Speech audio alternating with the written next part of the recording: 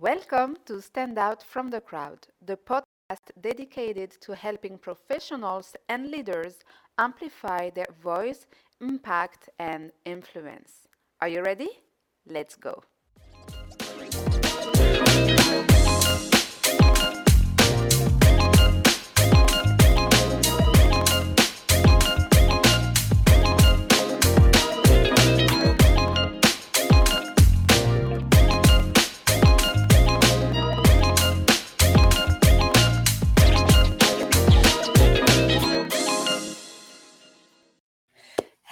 Hello, bonjour, salam alaikum. I hope you are all doing well. I'm super happy and excited to be back for another live interview on Stand Out from the Crowd. If you're new here, welcome. I'm going live every Wednesday with a standout guest, an expert in his industry, some of the best thought leaders that currently, are making an impact. And by the way, my name is Darine Benamara. And so today we are going to talk about how to build a thriving industry community on LinkedIn. Here we are being specific and simply let's ask the question, wouldn't it be nice to have a community where you can interact with your audience and where this community is the best place to build trust? How we can take a positive workplace culture and take it online and build a thriving industry community. And LinkedIn has been proven over and over again to be a great platform that you can leverage to make yourself and your company visible in order to grow your impact. And so today, our standout guest, Swish Goswami, credits over communication on LinkedIn for the success of his company. And we're going to talk about it in a minute.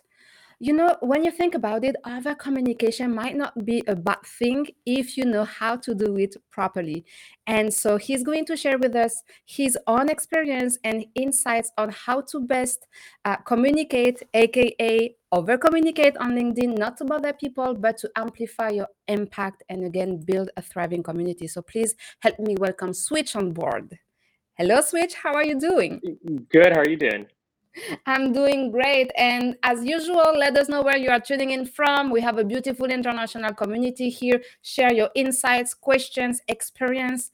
Swish, first of all, I want to say congratulations because yesterday you reached a milestone of over 200,000 users of your platforms, which is something that you achieved in a very, very short of time. So please tell us more about Surf and how Yes. did you leverage LinkedIn to build this powerful community that you transform into a powerful buyers community?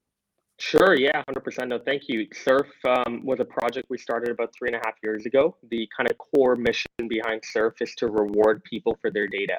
So right now, when you browse the internet, you share your data with companies like Amazon or Google or Facebook, but you're not getting anything back in return for it.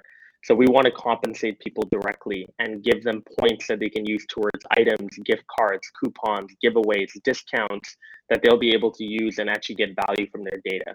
So that's kind of Surf in a nutshell. Like you mentioned, we just crossed 200,000 users that are using our extension now, which we're very, very excited about.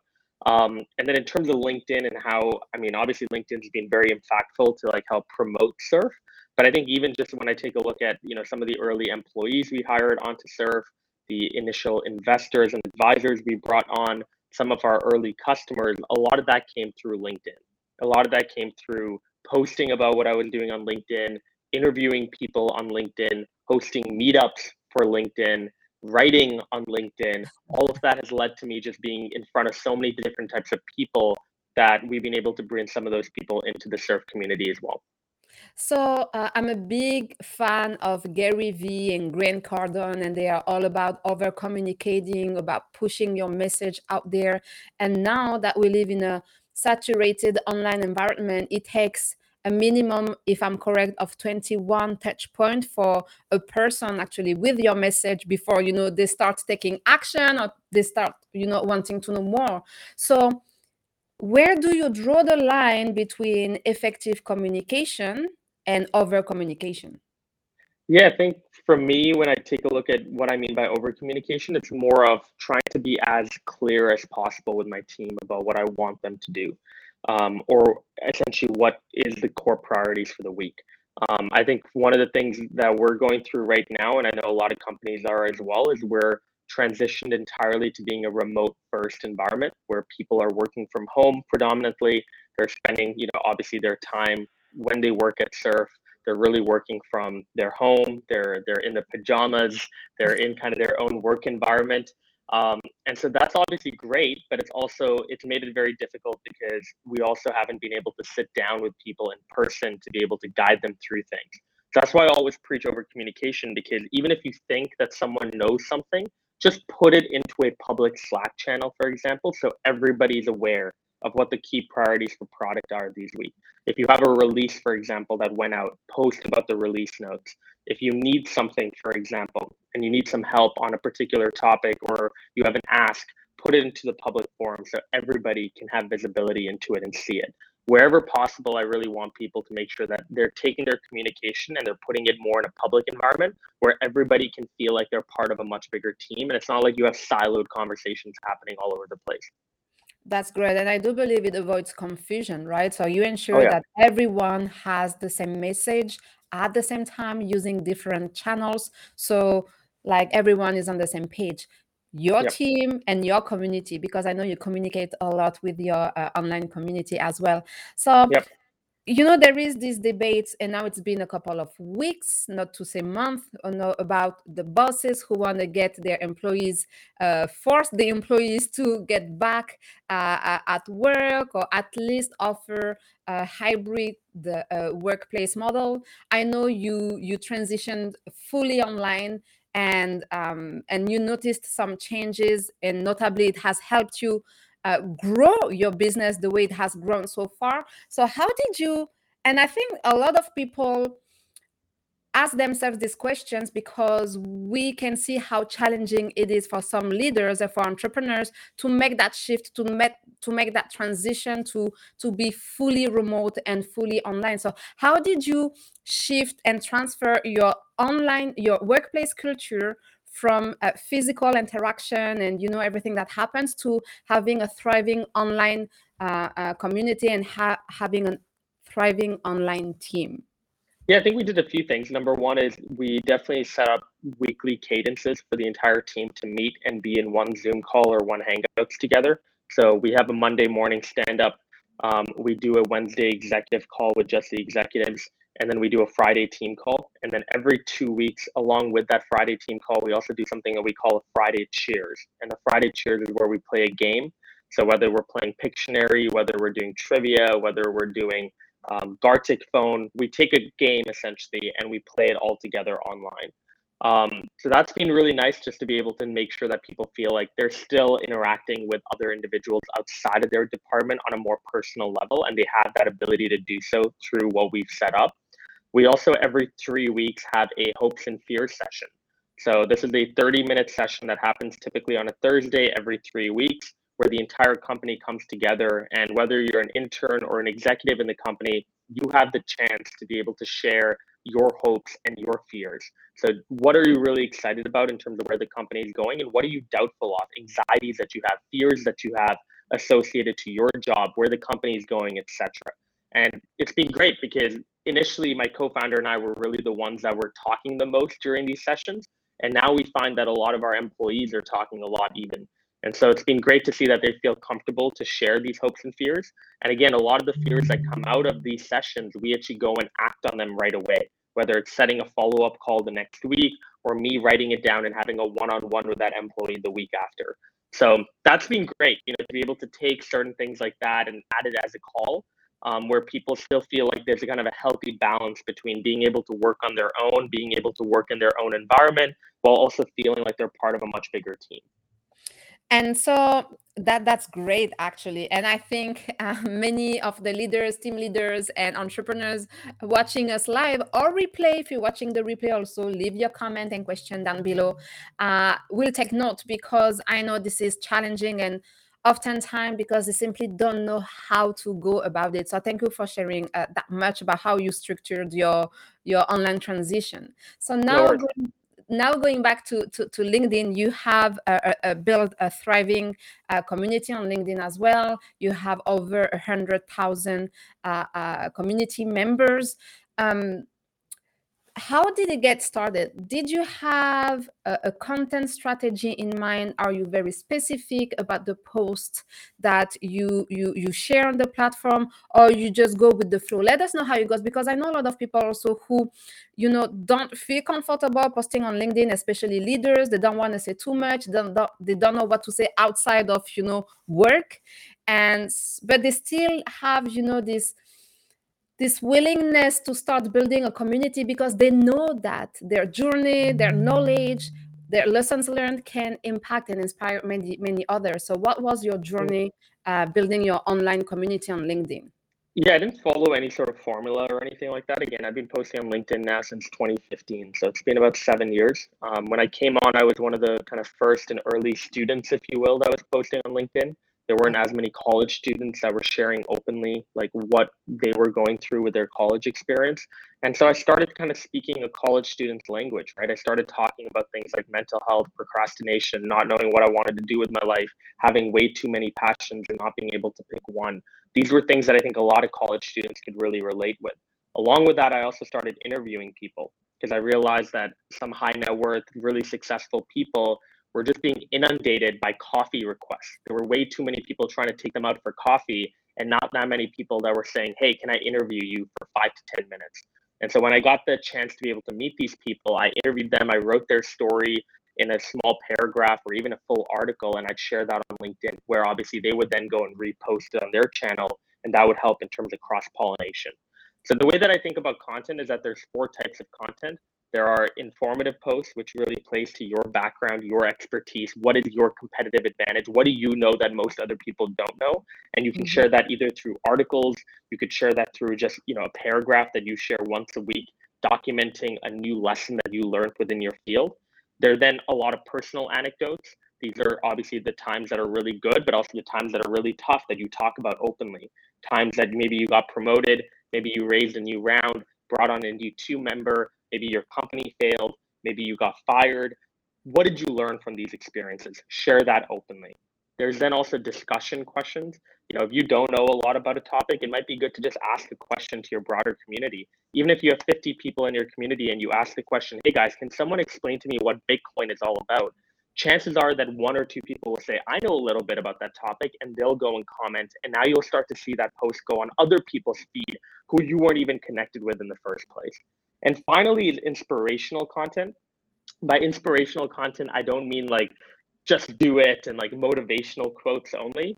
I mean taking stories around you, whether it's people you know or even people you don't know that who you look up to and you research, and taking what's inspiring about them and sharing that, whether it's through video, photo, or written text, and making sure that you really try to get to the crux of what makes that person inspiring. Is it their work ethic? Is it the fact they came from nothing? Is it their philanthropy? Is it the way they network and meet people? What about it is so inspiring about this individual that you think that other people should act like them, and try to share that as well? And so those are the 4 types of posts, in my opinion. Again, there might be more, but those are kind of the types of posts that I like to share to my community. And so would you say that you have a broad community, or that you have an industry specific community? A very broad community. I think initially I was kind of very pigeonholed within like college and young professionals mainly.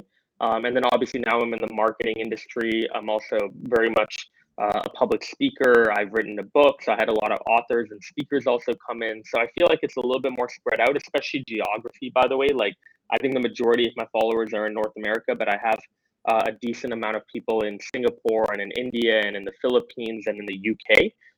So it's a little bit spread out geographically as well. Okay, and actually, we have Jen who is in the comment, who is joining us from the Philippines. Nice. We have Ahmed also, who is joining us. Ahmed is here like a regular every Wednesday from West Africa, Senegal. Very nice.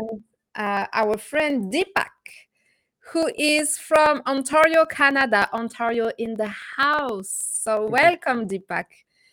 And yeah, so Jen says, amazing. You had a great start using LinkedIn. So it's been 7 years. You have been consistent for 7 years posting content, or you have been on and off? On and off. I mean, in the sense of like, I don't have a formula again, right? So I don't post 3 times a week. That's not my kind of mojo.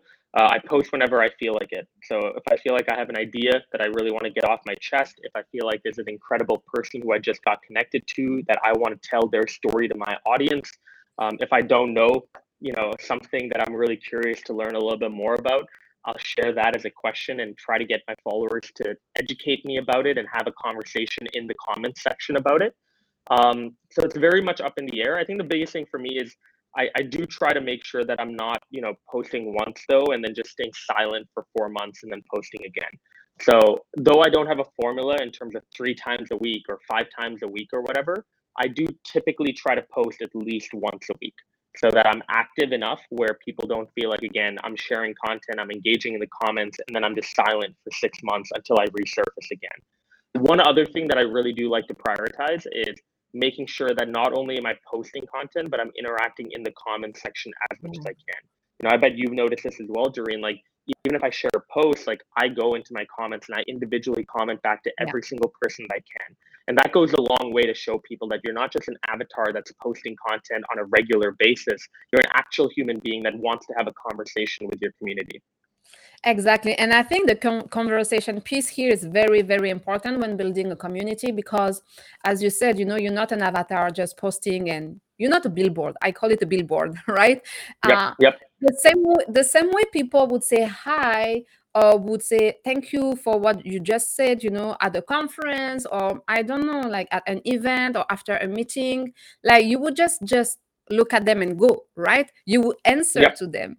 And so the same yep, way you have those conversation in person, it's important to have the same conversation online because your behavior should be the same. It's about showcasing your value and who you are as an individual. And so the same way you wouldn't just like turn your back on people talking to you in real life when not responding individually to people on LinkedIn, the exactly. people who Yep, take the time to respond and comment under your post is the same like you were turning your back on them. And so that's not yep. nice, and this is not the way to go about it. I agree with you 100% on that. So Hmm. my next question to you is in regards to, again, the way you build your community. But you said something that is very interesting. You said at the beginning, I was a college student talking to other college students, and then I evolved and broadened to a more larger audience. One of the questions that I get often asked is, okay, I have been focusing on building my community in this industry or my network in this industry. Now I'm shifting. I want to do something else. I want to move on to a completely different industry because we are multi-passionate, and what we like to do maybe for 5, 10 years or sometimes 2 years is not the same thing that you will enjoy doing 2 years, 6 years from now.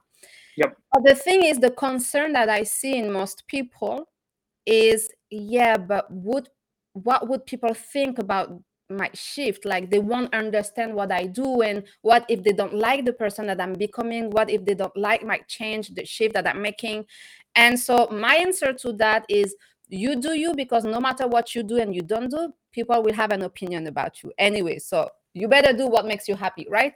But yep, then in terms of, transitioning content, because obviously the content that you were posting as a college student was very much different, I guess, than the content you are posting now as an entrepreneur, as an author, as a keynote speaker. So how did you make that transition? Yeah, for me, I didn't actively go and tell people like, "Hey guys, I'm now an entrepreneur. So if you were a college student, don't follow me anymore." That wasn't the case. I think there is still content that I share today that's very relevant for college students. That's very relevant for young entrepreneurs and young professionals generally, because I still feel like I'm very relatable to the college demographic. Right? I'm 25. I dropped out of my second year of college, so I never actually completed college. I speak at a lot of college and universities, typically like once a month. And so I get to interact with a lot of them and again, hear the kind of common problems that they have in terms of, not knowing what they want to do with their life, not knowing where to start if they want to build a business, not knowing how to network effectively, etc. And these are things that I talk about pretty frequently on LinkedIn. But I think for me, it's also worth noting, like when I started posting more about data and marketing and advertising, I tried as much as possible to do so not in like an elitist way. What I mean by that is I wasn't posting about marketing or data in a way that snubbed people to make them feel like, oh, now he's talking about stuff that no one can relate to except for a deep marketeer or an enterprise marketeer. I was posting content about things like GDPR.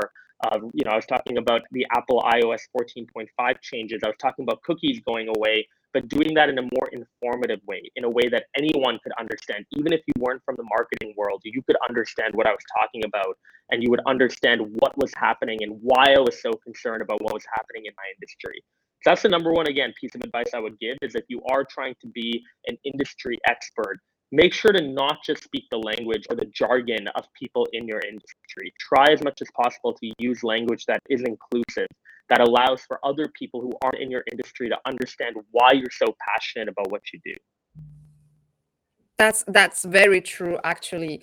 I think the key is to remain relatable, and that's what you say. No Yep. matter how long you have been, where you are at in your journey, as long as you are relatable, your story, your what, no matter what you share, will resonate with some people. And listen, you might be, I don't know, let's say take an example, an accountant, right? Yep. But you may be Yep. passionate about data. So Yep. and marketing. So Yep. it's not because you are an accountant or an auditor that you cannot speak about any other topic, and that you cannot search on LinkedIn for information about subjects that you are interested or passionate about. So that's very true. Relatability is very important. I think that's where most of leaders and entrepreneurs maybe sometimes feel challenged. They don't know really how to draw the line between being private and Yep. and being personal. So can you tell us a little bit about it? Yeah, I try not to talk about three things. I don't talk about sex, politics, or religion. Those are kind of the three things that I leave out of social media and LinkedIn in particular. I don't think that those are topics that are suitable for a professional platform unless, again, your work is somehow within one of those three. For me, I try to focus more on things that I know a lot about. So I don't talk about things generally that I don't know a lot about, unless, again, I'm sharing a question to my community to try to become more educated personally about that topic. I also, by the way, I try when it comes to my personal life to not necessarily share too much, which means like I don't obviously like to call out people unless obviously I've gotten their permission, who might have rubbed me the wrong way, or who might have given me an incredible opportunity, or who I might be dating, or who I might be involved with on a more social level. So I try to stay away from that type of stuff. One thing though is, obviously they have been moments where like I've talked about personal stuff. Like I've talked pretty openly on LinkedIn about having a lisp, and having a speech impediment, but going into debate, and then obviously now doing public speaking. I've talked about mental health a little bit, and like, especially during the pandemic, feeling quite down, and not necessarily, feeling like we were ever going to get out of that period, which it definitely at one point felt like we weren't. Yeah. And then I've also talked a little bit also just generally about, seeing other people, like friends of mine, kind of go away over time, and not being able to really maintain a connection to them, especially again during the pandemic where I wasn't seeing that many people in person anymore. And so stuff like that, I'm very open talking about. But again, I don't call out individual names there.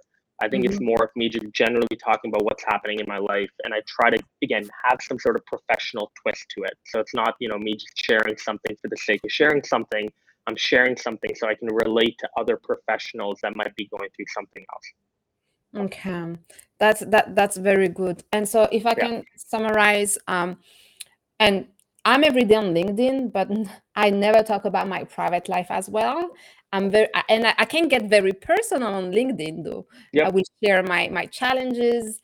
Yep. I will share, some milestone that can be personal milestone. It doesn't have to Absolutely. be like professional milestone. Yep. But yes, I have never shared something that is related to my private life because I don't Yep. feel comfortable doing so. And I'm Yep. glad that you are sharing your own experience, what you have your no list, and Yep. where you are, you are much more comfortable, like on topics that you are much more comfortable sharing, Yep. because I see a lot of people being like, yeah, but personal, private. I'm like, no, this is two completely different things. Yep. What happened at home with your family, that Hmm. stays there. We don't need to Yep. see it especially on LinkedIn though. Yep.